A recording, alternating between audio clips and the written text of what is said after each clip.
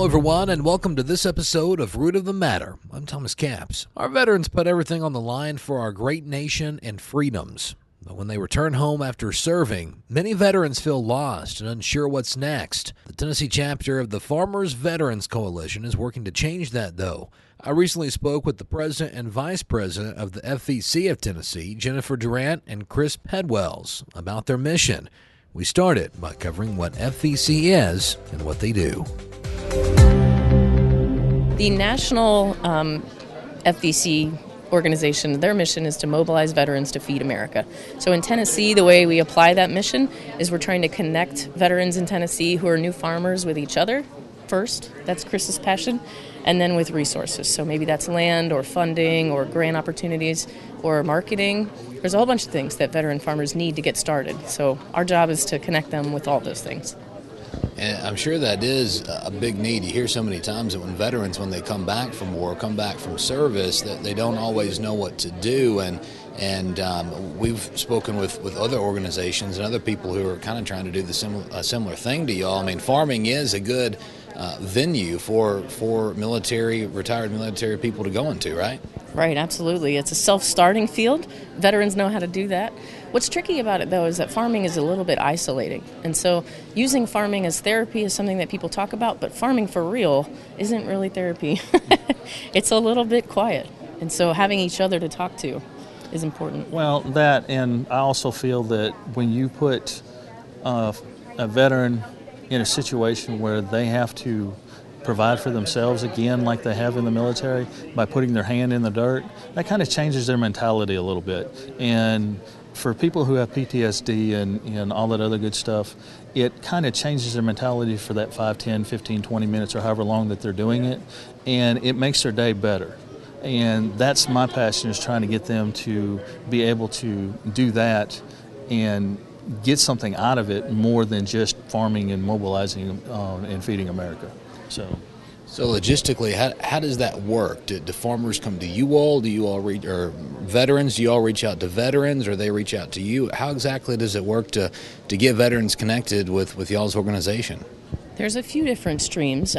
National has a fellowship fund that they provide, and they also give away tractors. So a lot of people are attracted to FVC because of that, which is okay.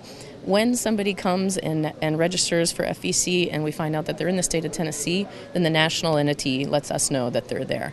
There are also people who we meet at events like this, the Farm Bureau Conference, who don't even realize that FVC exists. One thing that is important is that you can be a member of Farmer Veteran Coalition even if you're not a farmer and even if you're not a veteran. So if you support veterans or farmers, then you can be a member. And we meet a lot of people who just want to be involved in the work we're doing. And do they have to live in Tennessee to get connected with you all, or?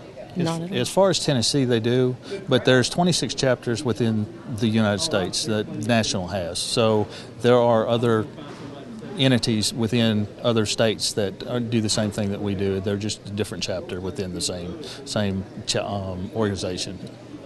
So how are you all funded? I'm sure it takes a lot of resources to do something like this. How do you get funding, and how do you make this happen? We are not very well funded. We're actively looking for funding streams right now. We've recently established our own checking account, and we're an approved nonprofit 501c3. And so we're starting an opportunity on our website where people can make donations directly.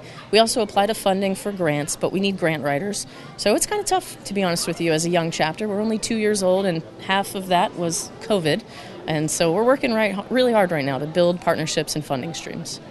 So if people want to get involved and they want to help, what's the best way to get in contact with you all and to get involved? You can go to our website, which is fvctn.org, or you can email us directly at info@fvctn.org. So 2 years into it, big picture, what are your hopes and dreams? What do you hope to turn this thing into someday? I'm glad you asked that question. That's our passion. We have a big plan.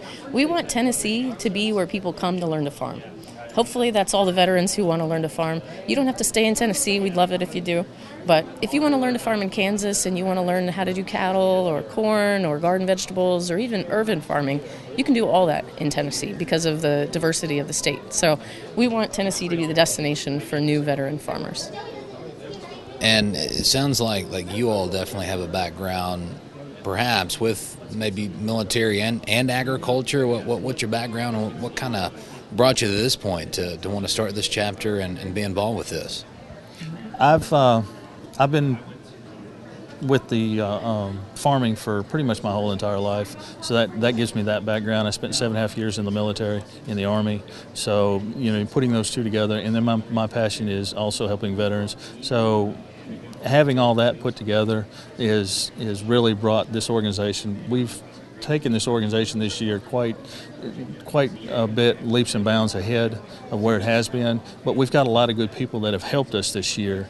We've put a lot of people in place to help us, and that really has spearheaded the drive to make this a better organization. We've got a long way to go, but right now we are leaps and bounds ahead of where we were this time last year.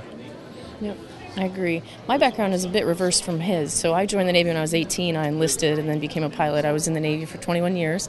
My connection to farming is mostly through gardening. I've got 2 young boys, and when I started feeding them tomatoes and they told me they didn't taste right, that sounded a little strange. So I started growing my own. And that's kind of where my passion is getting kids into farming. And as the guest speaker in there was talking about it, unless you've actually served, you don't understand fully. And even from agriculture, unless you're in it, you really don't understand that either. So, and definitely military and farming, crucial to our way of life and really the survival of our nation, right? Absolutely. One of the things that they asked in there of Jay was why he started to serve, why he wanted to serve in the first place. And it made me think back to when I joined. I wanted to do something that matters, and farming matters. So it's a natural fit for a veteran, I think. It is. I'm a third generation military Army. We've actually had 4 generations. My oldest son also served in the military. So that kind of put me in mind of when I got out of high school, the opportunity to go and serve. I enjoyed my time, but I've also enjoyed farming. And putting the two together has really helped me post-military. So it gives me something to do, but it also gets my mind off of some certain things that have happened in the past. So it really does help in as far as mentally and physically. And now you get to take those two and combine them together with this organization, right?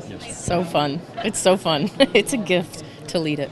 It really is, and I enjoy the camaraderie that we have. That's something that we talk all the time about, is the camaraderie that we have is being in the military. I mean, she was Navy, I was Army.